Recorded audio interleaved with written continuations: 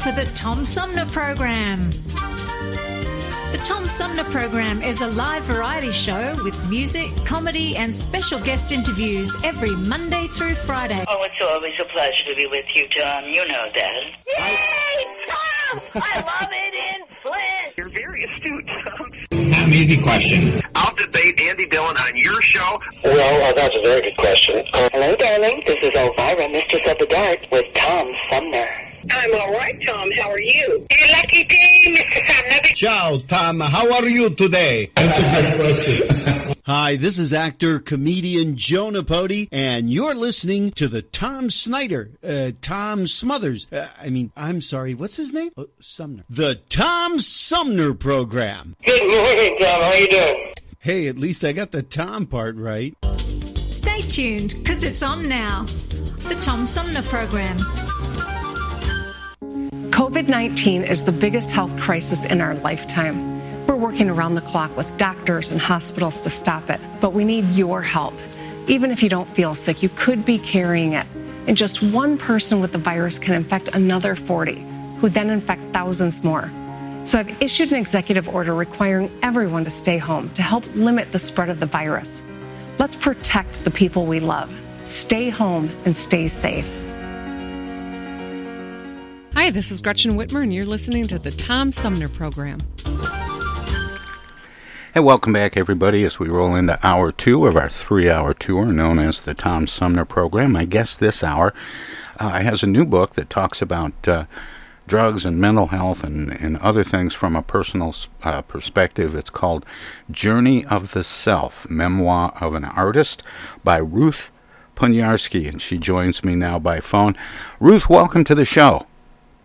Thank you. Thank you for having me. And Ruth, did I pronounce your last name right, Poniarski? Yep, that's it. Well, excellent, because I have a tough time with names. Me too. So let's, I'm not sure where to begin, if we begin with the story itself, or just, how about if we explore a little bit about what made you want to share some things that are very personal details? Oh, yeah, well, it's a journey, and I could say I have been, had problems after college, during college, and between the years 1977 and 1987, I had a journey of life-threatening breakdowns, all starting from ingesting angel dust in my fourth year at college, unknowingly, at a party. And I just wanted to share the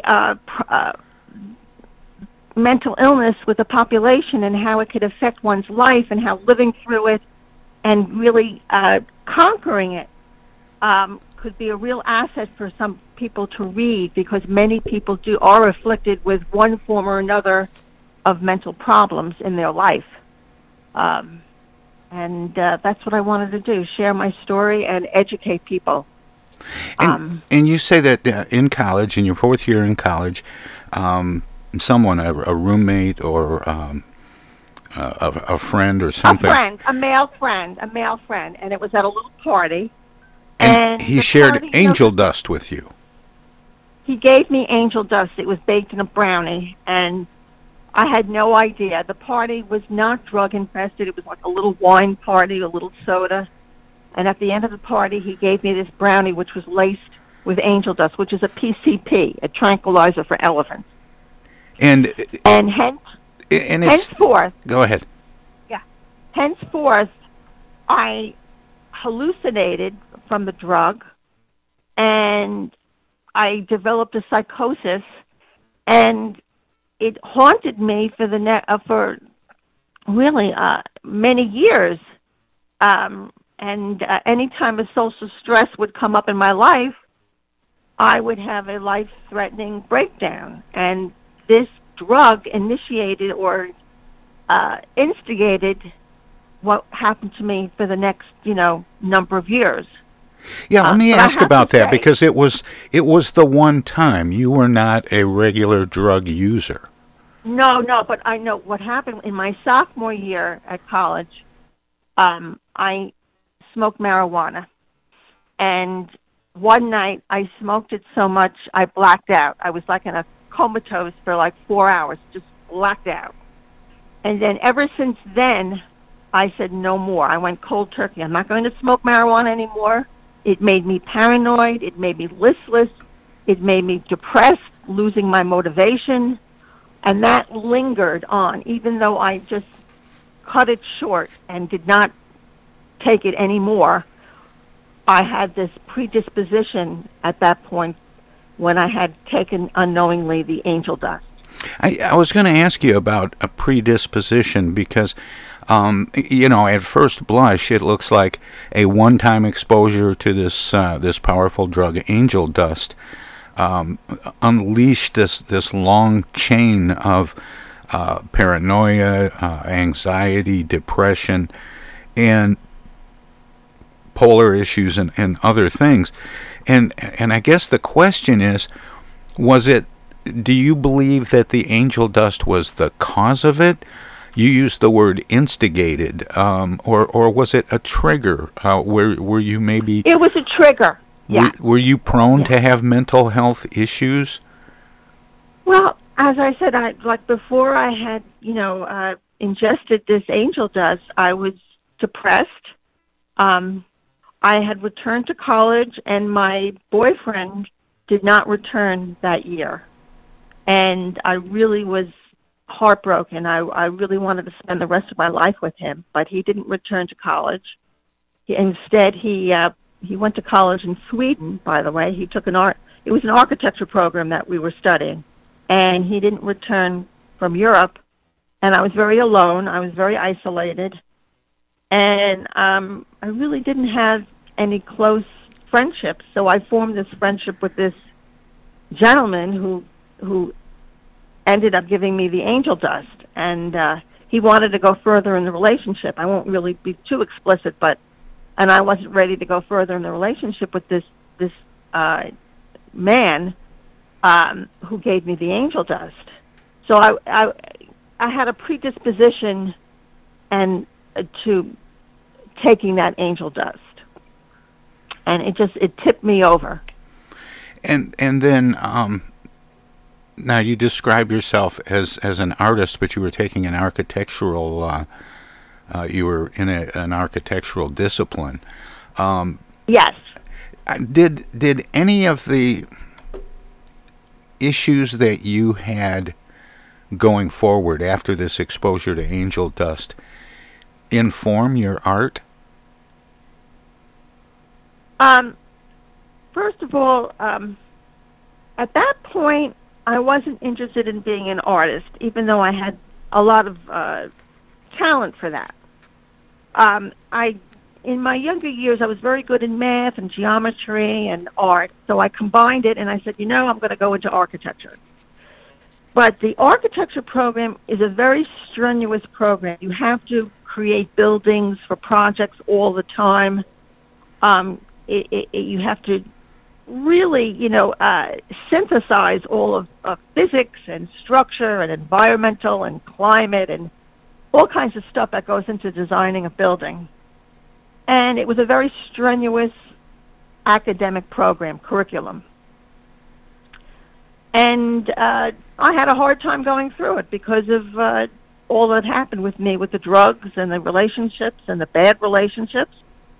And it really took a toll. And I really struggled to complete the architecture degree. And after 10 years of being employed in a male-dominated field without a mentor or a role model, because at that time in the 1970s and 80s, it was a male-dominated field. So that even compounded my situation also. And eventually I returned to becoming an artist. In 1988, I began painting consecutively. And did you study for that, or did you just begin creating things yourself? I took one painting course in college, and but basically I'm self-taught. I always had a bent, a leaning towards painting, and I just developed a style. I developed a story. It gave me, at that point in my life, it gave me purpose and a direction that was not as complicated as architecture. And I'm looking at a copy of your book, and there are a couple of pieces of art, one on the back and one on the front. Or I'm assuming that you did the front cover as well. Oh yeah, those are my paintings. Yep. Now the fortune teller is the one that's on the back. Yep. And but the one on the front, I don't know if it's identified. Was that something you did? Front cover, Journey of the Self, acrylic on canvas. So is that something you did specifically for the book cover? You know, this is very interesting. I painted this painting in 1990, okay? I had no idea I was ever going to write a book. And I use this image because the image is a Madonna holding a baby, an old baby with an aged face, and the face is the face of Rembrandt's mother. And this is my first surreal painting. This is the grandmother of all the surreal paintings that followed, all my development of style of a surrealistic story. And the meanings behind this is a lot of meanings, but the Madonna is holding an old baby, her old self. And she's sailing on a gondola between two worlds, between the moon and the earth. And we all sail between two worlds, and I commenced the book with a poem called Journey of the Self, and the first line of the book is, I sail between two worlds. And between the place that I know and the one that I fear. So my paintings are very symbolic, and they have, you look into them and you could find a meaning. A poetic meaning. And this was the grandmother of all my surreal paintings to follow. But do you think some of the... were you able to use art as a way of grounding yourself while you were going through these various mental health struggles? Yes, it did. I'll tell you, between 1977 again and 1987, I had multitude breakdowns. And then in 1987, I married my husband, and my life changed at that point. And then in 1988, I started painting, and it kind of grounded me with my active imagination, and it gave me a purpose and a discipline where I would go every single day for like 3 hours at the same time I would paint. So it grounded me, and it gave me purpose. However, I still, after 1987, I had 4 breakdowns in a period of like 23 years. So it helped a lot. My marriage helped me a lot. It grounded me. But I still had that psychosis that would flare up. And only 4 times, though. And then since 2010, I've been pretty much clear of all these breakdowns. And I'll tell you one thing also I want to mention. It took me around 20-odd years to find the right medication, okay? Because back in 1977 to 87, the medicines for bipolar and schizophrenia were limited. And the medicines really took off and developed in the 1990s, 2000s, and later. So it took me from 1977 to about 1990-something to find this medication. And then it took me another 10 years till 2010 to find out the right dosage of the medicine. and it's really been a godsend. It's helped me tremendously. The painting and the medication and my lifestyle, all those three elements helped me to conquer this psychosis and breakdown. Ruth, I have to take a break here. Can you stick around for a few minutes so we can talk some more about this? I appreciate it. My guest is Ruth Poniarski. She is the author of a book called Journey of the Self, Memoir of an Artist. We're going to take a short break, let our broadcast partners squeeze a few words in, or do whatever they do when we go to break. They are WFOV 92.1 FM in Flint. If you're streaming us at TomSumnerProgram.com, we have some messages as well. Stay tuned. Everybody's doing a brand new dance now. Hi, this is Mark Farner, and you're listening to the Tom Sumner Program. I'm Julie Lopez with Crime Stoppers. Have you ever wondered what to do if you have information about a crime or the whereabouts of a felony fugitive and you want the police to know but you need to remain anonymous? Well, here's what you can do. You can go to p3tips.com or download the mobile app. You can go to Crime Stoppers of Flint and Genesee County's Facebook page and click on the Leave an Anonymous Tip tab, or you can call 1-800-422-JAIL. All methods are anonymous, and if your help leads to a felony arrest, you may be eligible for a cash reward. Remember, your voice matters. Hi, I'm Dr. Jonae Caldoun. We know that COVID-19 is spreading rapidly across Michigan right now. The most important thing people can do to protect themselves is social distancing. That means unless you are a critical infrastructure worker or going out to get food or medicine for your home, you should be staying at home. Stay home, stay safe, save lives.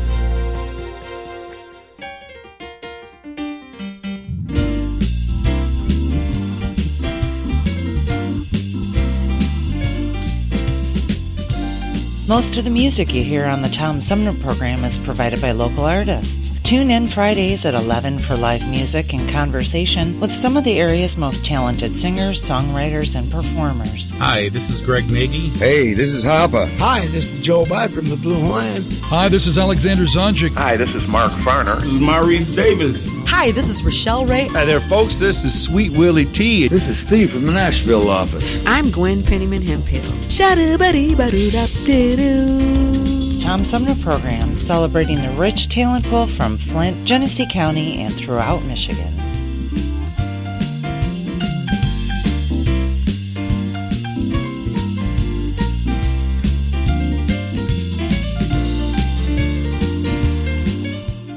In just a little while, you folks are going to have the pleasure not only hearing the songs of the star of the program and all, but you're also going to have the pleasure of hearing and watching and seeing in person the gentlemen and ladies who have been supplying the fine music behind the curtain this evening. It's a wonderful orchestra. I love to hear them play. But while you would possibly never even consider counting how many pieces there are in the band, it so happens there are about, I think, 26, 27 members of the orchestra, the stage orchestra here. The only thing is they used to play in Hollywood. And when they were there in Hollywood, California, there were a 65-piece orchestra. And when they were hired by the International Hotel to come here and play, they all got on the bus, all 65 of them with their instruments and everything, and headed out for Las Vegas. The only thing was, when they crossed the Nevada state line, they had fruit inspection, and this is all slang.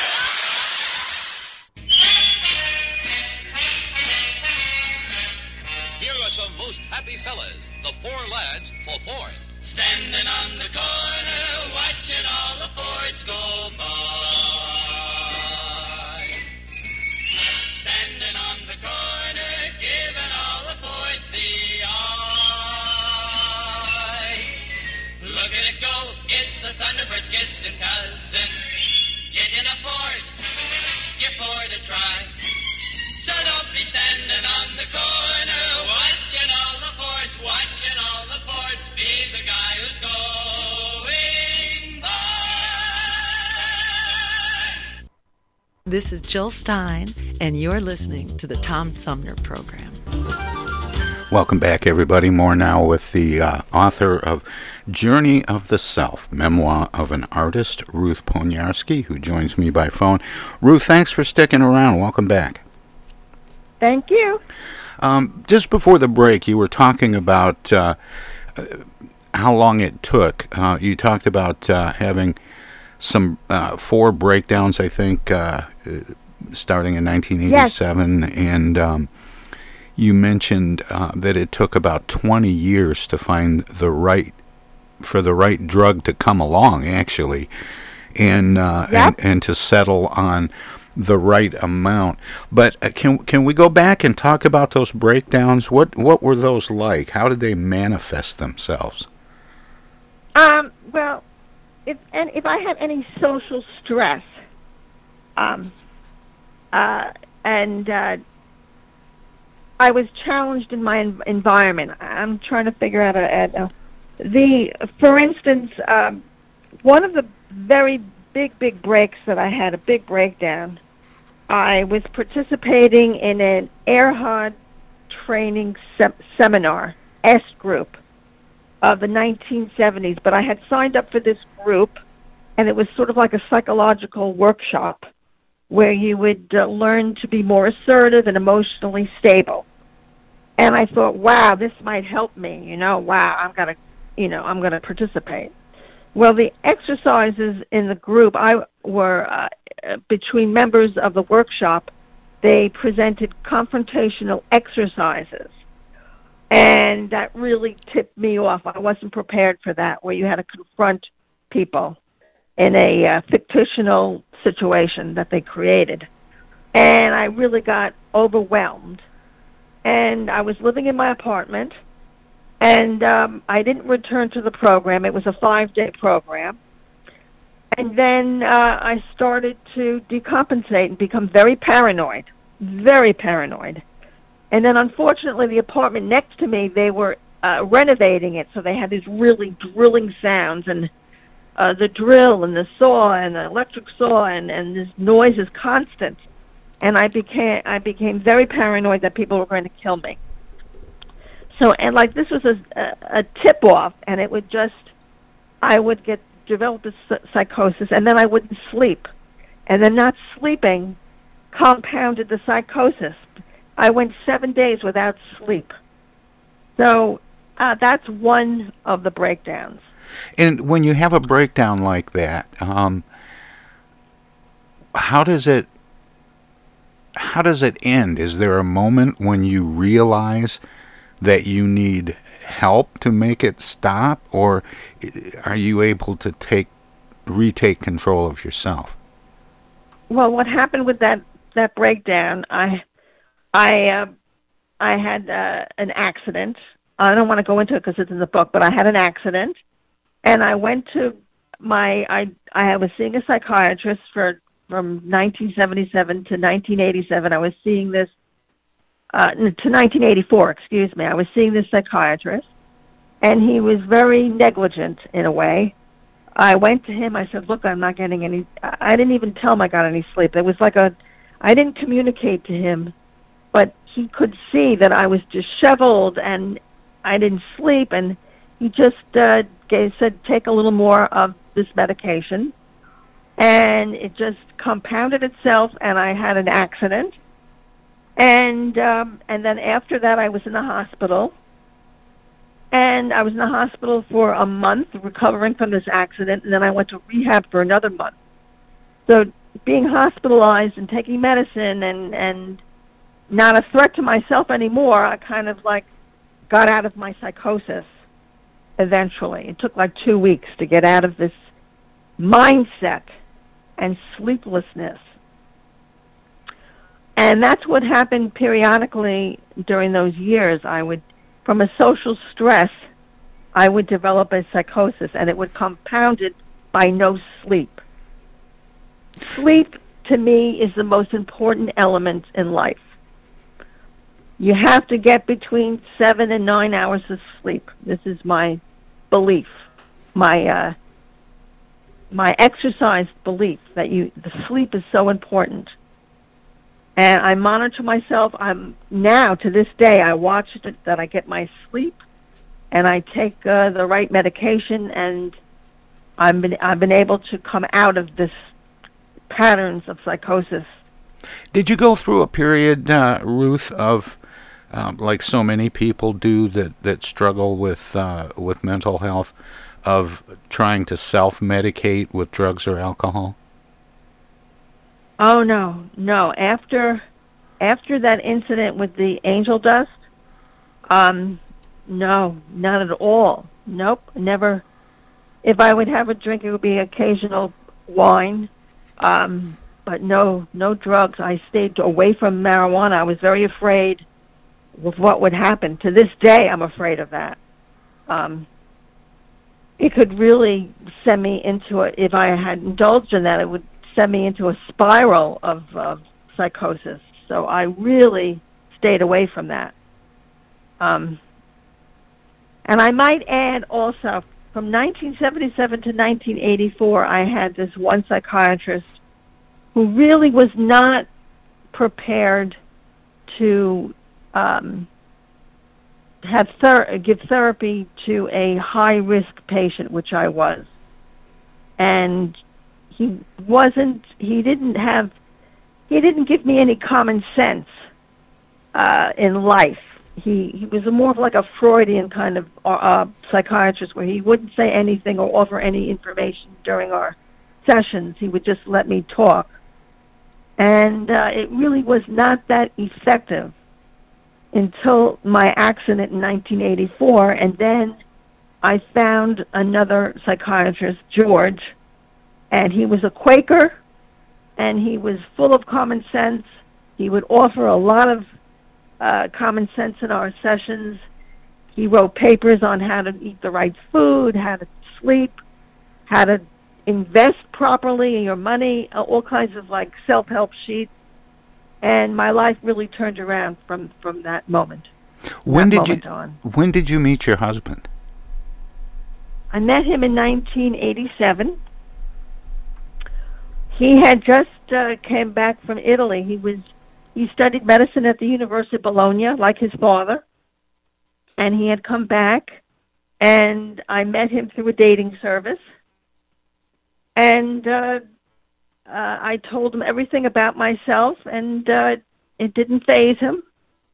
We went out for like a month, and then he asked me to marry him, and we've been married to 32 years. Wow. So, well, congratulations on that. Were you able to? Were you working? Have you worked throughout this? Have you? Oh yes, I worked. I finished my architecture degree. Painfully, I finished it. I worked. I had jobs, but my jobs, I really could, for a number of years, I really couldn't hold on to a job and grow in it. I was stagnant in my growth in my employment. And then in about 1986, 1987, I designed a interior office for my father for his business. And then I also had a job at an interior designer where I designed a lingerie store. And then also my parents moved to another house, so I designed the kitchen for them and the deck and the dining room area. So I did have a little bit of success, but I didn't really have that much growth in my employment. And as I said, it was male-dominated at the time, and I did not have a mentor, which would have made a world of difference. Did your parents know what you were going through? Oh, absolutely. They knew it, but they didn't know what to do. They couldn't. They just were lost, and they slept in their clothes for years, not knowing what was going to happen to me. And my father was there. He always picked up the pieces for me a little bit after a breakdown, but they really were not really included in the therapy for the first 7 years, which was a very big mistake, because the doctor, the first psychiatrist that I had, he always stressed I have to develop a support system outside of my parents. I was too dependent on them. And that kind of almost, I was semi-alienated from them in those first 7 years. And then after that major league accident, and I found George, the first session he included my parents. We talked for an hour. We reviewed my life up until that point, everything from birth to the accident. And he included my parents. Once a month, my parents would come and we would have a joint therapy session. So he really included my family. And my brother, every once in a while, would come. He was in the Army, my brother, so when he would have a leave, he would come in and he would also meet with George. So this psychiatrist really changed the momentum of my therapy. You know, we've talked a couple times about finding the right medication and getting the right dosage and so on. Do you think you have that you have and maybe always have had a chemical imbalance that was exacerbated by your drug experience with marijuana and again with angel dust? Yeah, I think I was really not. I didn't have a passion in my life. Like I didn't have a real cause or passion developed before my breaks, and I was kind of floundering for a direction. Was it because you hadn't found? Is it because you hadn't found something that awakened your passion, or were you, I don't know, unable to have passion? At that point, I was unable to have a passion and have a direction. And let me tell you, it was the post-Vietnam era, and a lot of my generation didn't have a discipline or a direction or a serious direction or passion or goal. I didn't set goals for myself. I just was floundering. And so when these drugs came along, it just compounded my sense of goallessness. You know what I'm saying? Yeah, for a lot of us from that era, we're still growing up. Absolutely. Absolutely. Yes. What was the moment like when you decided to write the book? Okay, the moment. Okay, it's really interesting. I started, I think, in like 2000. I don't know, was it 2010 or 2011 or something? I just started writing, and writing is really hard. I think it's really, really difficult. And when I first started writing, I always said, "Oh, I can't do this. I can't do this." I was telling myself, "I can't do this." Well, after a number of months, or maybe half a year, I said, "Yes, I can do this. I can complete this." So I wrote, and it took me a while, and I wrote about 440 pages. And it took me a long time to find a publisher. And then editing took a while. And I cut my book in half. And I just covered 10 years as opposed to covering from my birth to 1987. And I did a lot of editing. But I also, though, when I developed, I said, wow, I can look at myself as if I'm divorced from myself and look at the pattern that I had gone through and broken. So the journey of the self, the writing of it and the completion of it and the final editing of it, I said, wow, I can just look at myself. and divorce myself from myself and see myself. I don't know if you can get that. Yeah, and it makes me wonder. I talk to a lot of writers, but typically they're writing fiction and thrillers and high fantasy novel. They have all these genres that they write, and we talk about editing. But I don't know that I've ever really asked this. When you're writing something that's very, very personal, like this story is, what's the relationship like with an editor? And how did you, going through the editing process, how much of the editing process ended up being a journey of discovery in and of itself?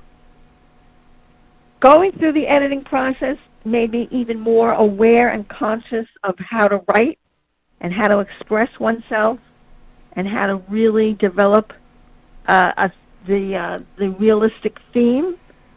And I'll tell you something, the book was originally 440 pages, and the one editor said to me, you have to rewrite the book. She says, it reads too much like an autobiography. You want to write a memoir. Memoir is a little different than an autobiography.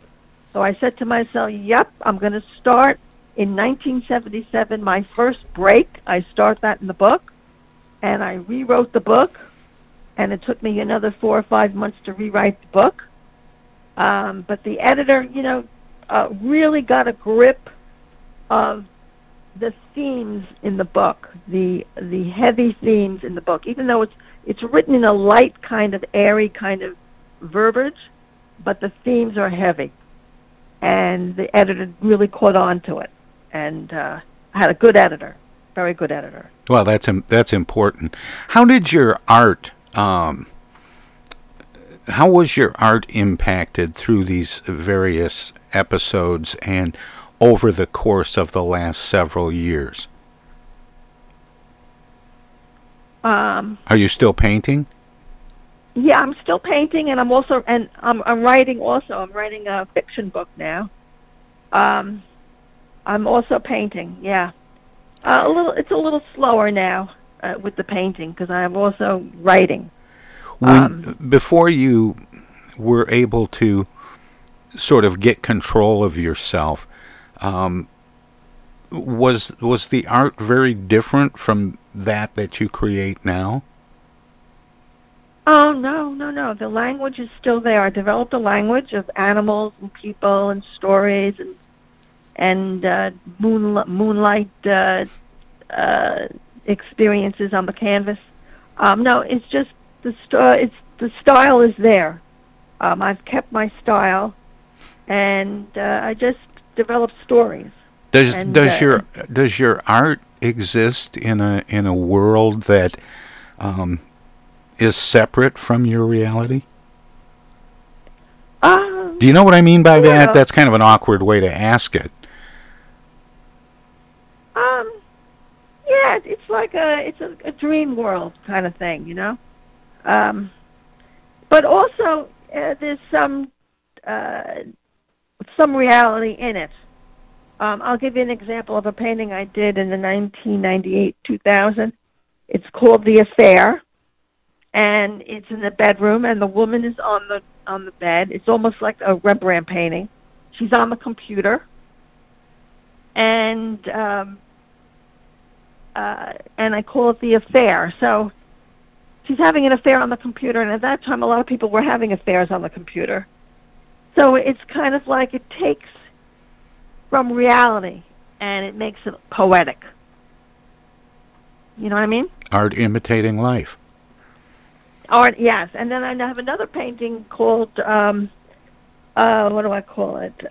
Rip Van Winkle's Wife, where she's on the bed, and there's a dog by her side, Oreo, my dog, and slippers, and then the wall is split between a sky above and a dark room below. So she's been there for she's his wife. She's slept for many, many years.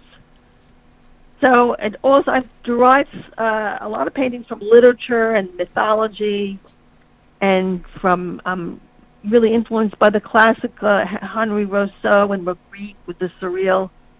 I kind of match it all together, and I come up with these paintings. But they derive from life and from literature a lot.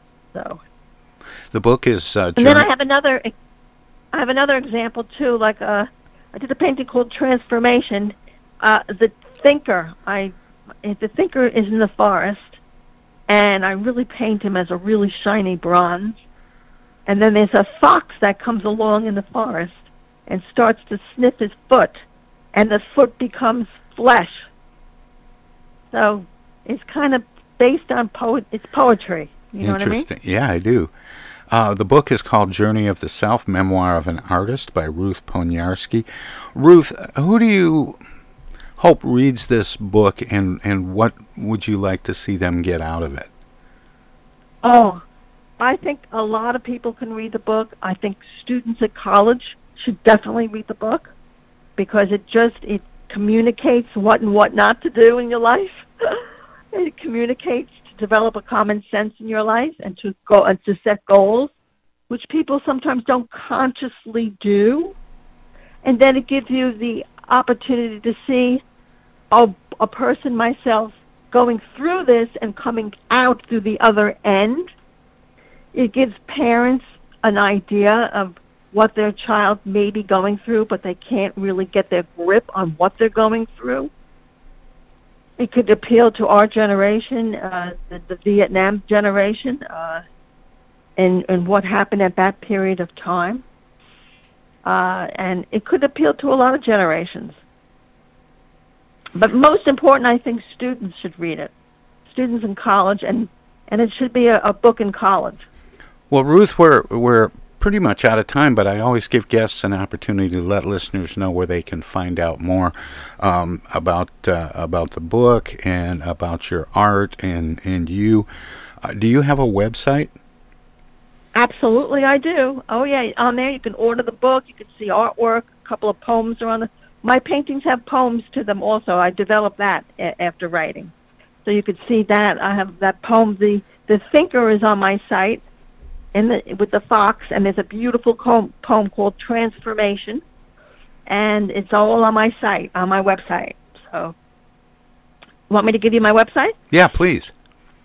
Okay, it's www.ruthponiarski, I'll spell that, RuthPoniarski.com. Just my name, .com. Well, Ruth, thank you so much for sharing your life with us this morning. Thank you very much, Tom. Thank you. All right, take care. Thank you for having me. Bye-bye now. Bye.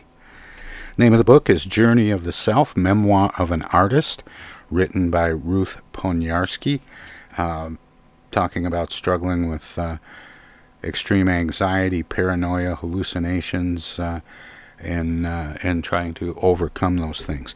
We're going to take a short break, and we'll be back with more of the Tom Sumner program. Coming up a little later on the show, we'll talk with author Len Joy, the author of a novel called Everyone Dies Famous.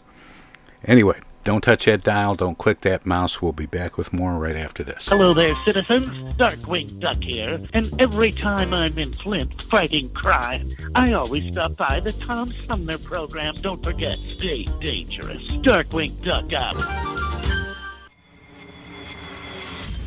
The Tom Sumner program plays host to the best political roundtable on radio every Wednesday from 10 a.m. to noon. Armchair Politics features great commentary and analysis about the headlines from local, state, and national politics with an alumni of world-class pundits, plus quotes, tweets, and those weird and wacky stories we call the X-Files. If it's Wednesday, catch Armchair Politics on the Tom Sumner program. Do you have feelings of inadequacy? Do you suffer from shyness? Do you sometimes wish you were more assertive? If you answered yes to any of these questions, ask your doctor or pharmacist about tequila.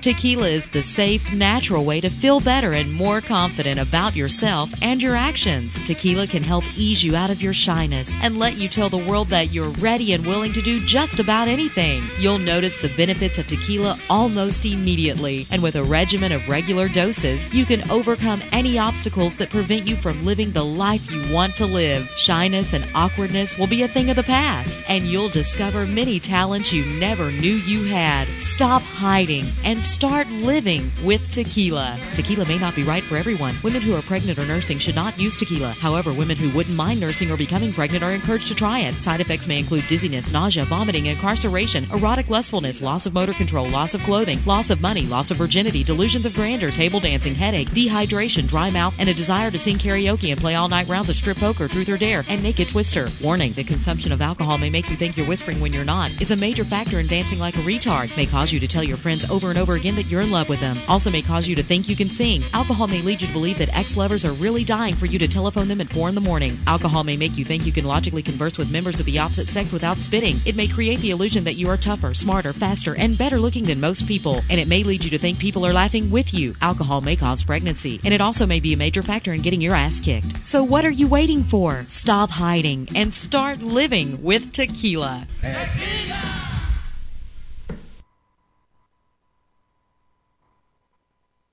Those hands, no matter whose they are, can spread the germs of many common diseases. That's why I want you to realize how important it is to keep hands clean, to wash them regularly and always before meals with Lifebuoy, which not only removes dirt, but helps to remove germs. Teach the children this habit. Form it yourself. Always use Lifebuoy for hands and face as well as the best. America, your children have an amazing superpower. That's right. They can help save lives by simply washing their hands. Just 20 seconds of thorough hand washing after they've coughed or sneezed or been outside can help fight against the dastardly spread of germs. Armed with only soap and water and hands, your superhero can protect you, your family, and everyone out there in America land. Amazing! Find out more at coronavirus.gov. A message from the CDC and the Ad Council. The interest of goodwill. The Hoffman Beverage Company feels compelled to make this announcement. It's simply this. All Hoffman flavors have that happy taste, except sarsaparilla. We might as well come right out with it. We haven't quite hit that happy, carefree note in sarsaparilla. Now, please don't misunderstand us. Our Hoffman sarsaparilla is absolutely dependable. It's trustworthy, it's loyal, and many fine, upstanding citizens love it. But it just isn't what we call happy. You take our Hoffman orange, it's absolutely rollicking. Our lemon is almost giggly. Our black cherry and black raspberry are so bubbling with happiness, they dance in the glass. They all have natural flavor and famous Hoffman steady sparkle. We're sorry about Hoffman sarsaparilla. Why isn't it happy? Well, let me ask you. Could you be happy if your name were This is sarsaparilla? U.S. Senator Gary Peters, and you're listening to the Tom Sumner Program.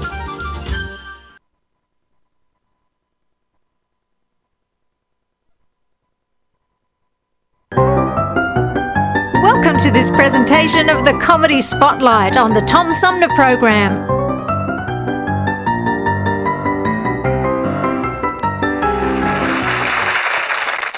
Well, Bill, how you feeling? Well, I have to look first.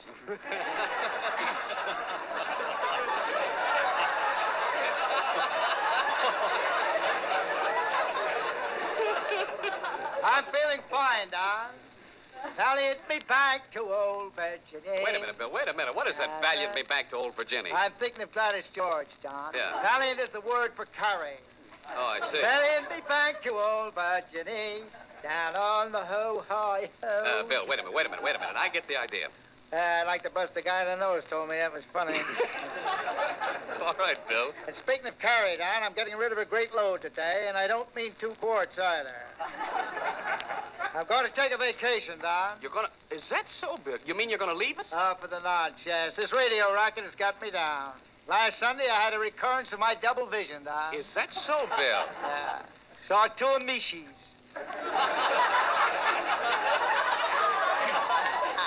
That wasn't bad enough. Yeah, what happened then? Then I saw 2 McCarthy. It was too much. That guy is a thorn, a splinter in my side. I'm going out to the woods and forget. Well, say, I'm sorry to hear that you're leaving us, Bill. Oh, you begrudge me a few weeks commuting with Mother Nature, eh? Listening to the twitter of the birds and the stinging of the bees. No, Bill. I don't mean that at all. Of the howling of the bloodhounds. How those bloodhounds get into one's blood, Don. Guess that's why they call them bloodhounds, eh? Yeah, I guess that's right. But, Bill, I didn't really mean the that... baby rattlesnakes playing with their mother's rattle. Very beautiful, Don. The way nature provides those snakes with little toys. You know, Don, the mom of a rattlesnake, you know what she feeds her young? No, and I don't care. You never drank rattlesnake milk, eh? No, Bill. You want to get rid of me, eh? No, Bill, I don't. For 9 weeks you have been avid in your anticipation of my departure. And not until now do you show your ugly teeth. Oh, now, Bill, please. Maybe I shouldn't say ugly teeth, Don, after knowing what you paid for them. Do you think they rooked you? I wonder what they'd allow me on a trade-in for some of mine. Look, though, Bill, you've got me all wrong. I want you to do what you want to do. Arguments at every turn. And what's more, you never let me say a word about my friends at Paramount. Now, Bill. Adolf Zucker. Now, Bill, please. Or Jason Sanborn. Now, Bill, wait. You see, you're rushing me. Oh, Bill. Gregory LaCordova, Al Jolson, Fred Allen. There, I got him in, all right. Bill, look, if you stay around, you can say all you want to about anybody you please. Now, how's that? You close the door after the horse is gone. What horse? You know what horse, the one in the third race. You bet on him. Anyway, it's too late now. There's too much argument around here. The thing you and Bergen don't understand is that we radio people are temperamental, very sensitive. We radio people, Bill. You've only been on the air a couple of months. That's right, too. Seems like years and years. Anyhow, I'm going for a vacation, far away from insults hurled at me by that little rat, Charlie McCarthy. Oh, wait a minute, Bill. Here's your nemesis, Charlie McCarthy. Hello, Mr. Fields. I heard you tell Mr. Michie you're going away on a vacation, huh? Well, do you want to make anything out of it? No, Mr. Fields, but can I ask you where you're going? Yes, you can. Go ahead and ask him, Charlie. All right, I will. Where are you going? I'm going far away, far from the maddening crowd, far from the horse car and the crack of the driver's whip. Crack! Crack! Get up there, Mag. Good old Mag horse. Was I happy when gasoline took the place of oats? Those were the happy days when the attendant would say, how many bushels? What kind of cracked corn? And shall I look at her shoes? Then look at me and then at the horse and say, is the tank full? Now remember, Charles, I'll remember you to all your relatives. I love the woods, Mr. Fields. Who cares? Will you take me with you, Mr. Fields? What, take a sandwich to a picnic? On second thought, I may take you, my diminutive little chum. If I run out of matches, you can rub your hands together and start a fire. Oh, then you will take me, won't you, Mr. Fields? Can I sleep in the pup tent? No, my pup tent is very small. I use it to cover my dogs. Pup tent, dogs, meaning feet. Remarkable. And after dinner, Charles, you can take a nap in the fireplace and keep us both warm. The evenings will be cool. Bill, you know Charlie is already threatened to go on strike. Picket in the fence factory, eh? I killed that one for him. Say, Bill, do you expect to do any fishing while you're away? Don, I had a very unhappy experience while fishing once, an experience I shall never forget. Well, what was that, Bill? I shall never forget it. Yeah, well, what was it, Bill? I can't remember just now. But I know it was an experience I shall never forget. Oh, I see. It comes back to me as though a dream. I was out in the woods doing a little fishing up at Lake Titicaca. What? Just a lake. I caught a little fish. Yeah, go on, A Bill. minnow. Yeah, go ahead, Bill. I looked at the little fellow's face. There was a tear in his sad, bleary eyes. It may have been a dewdrop. Yes, Bill. Dewdrop, yes. Yes. But when I released him from the hook, he showed his gratitude. Oh, he was glad to get off the hook, huh? Aren't we all? He wagged his little tail, gambled on the green, and sang, and tomorrow will be Friday. Yeah, I know. The fish was a crooner, huh? He went boo-boo-boo, boo-boo-boo before you ate him, and after you ate him, he went boo-boo twice. Things like this and people like you that drive people like me to places where I'm going. Is Mr. Fields, are you eating a tomato, or is that your nose?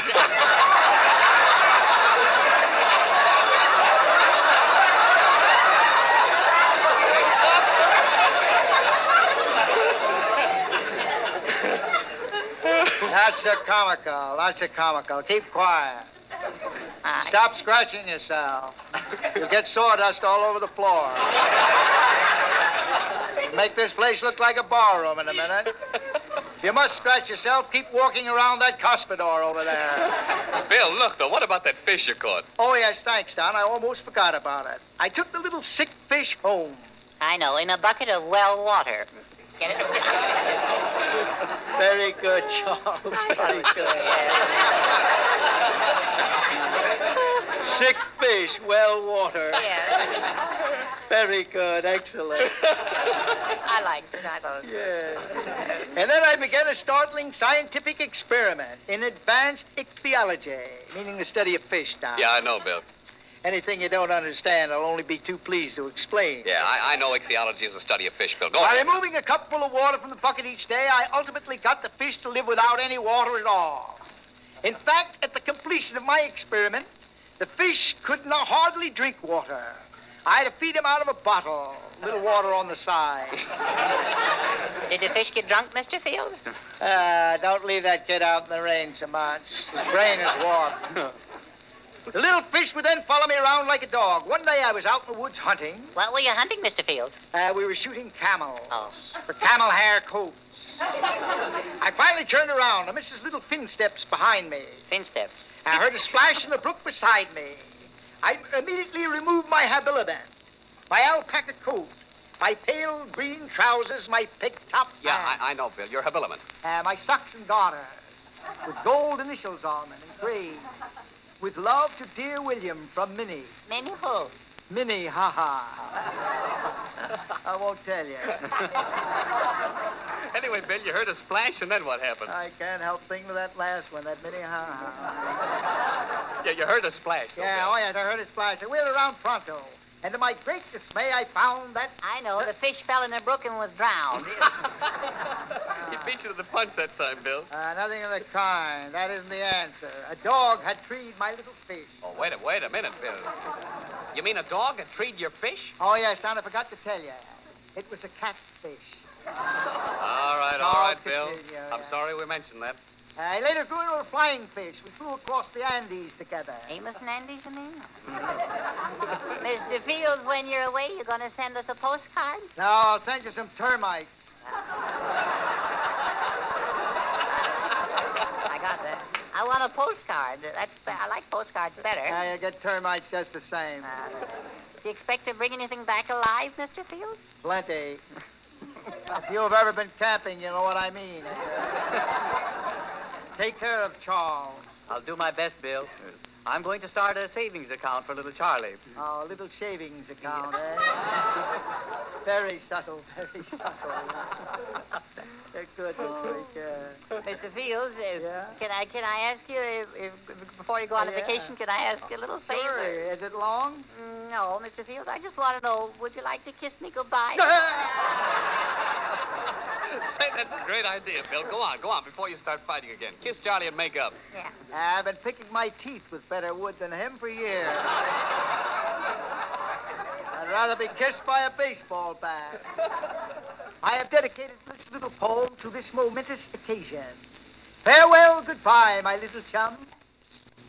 Hello, soon shall say. Hello, Bill. Oh, what fun is going, coming. Yes, Bill, yeah. And going, coming, too. The choo-choo train goes woo-woo-wooing. Woo-woo-wooing? Evidently written by a Chinaman. And so, kind friends, adieu. Adieu, my kind of fool. Well, we'll all be looking forward to reports of your vacation, Bill. So long, and thank you very much, W.C. Fields.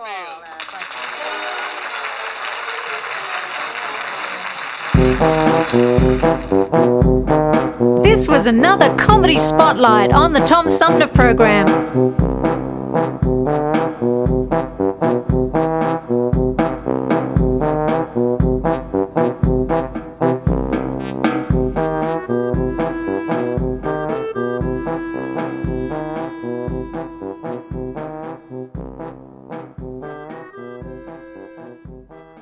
Hi, I'm Alexander Zonjic. Don't touch that dial. You're listening to Tom Sumner.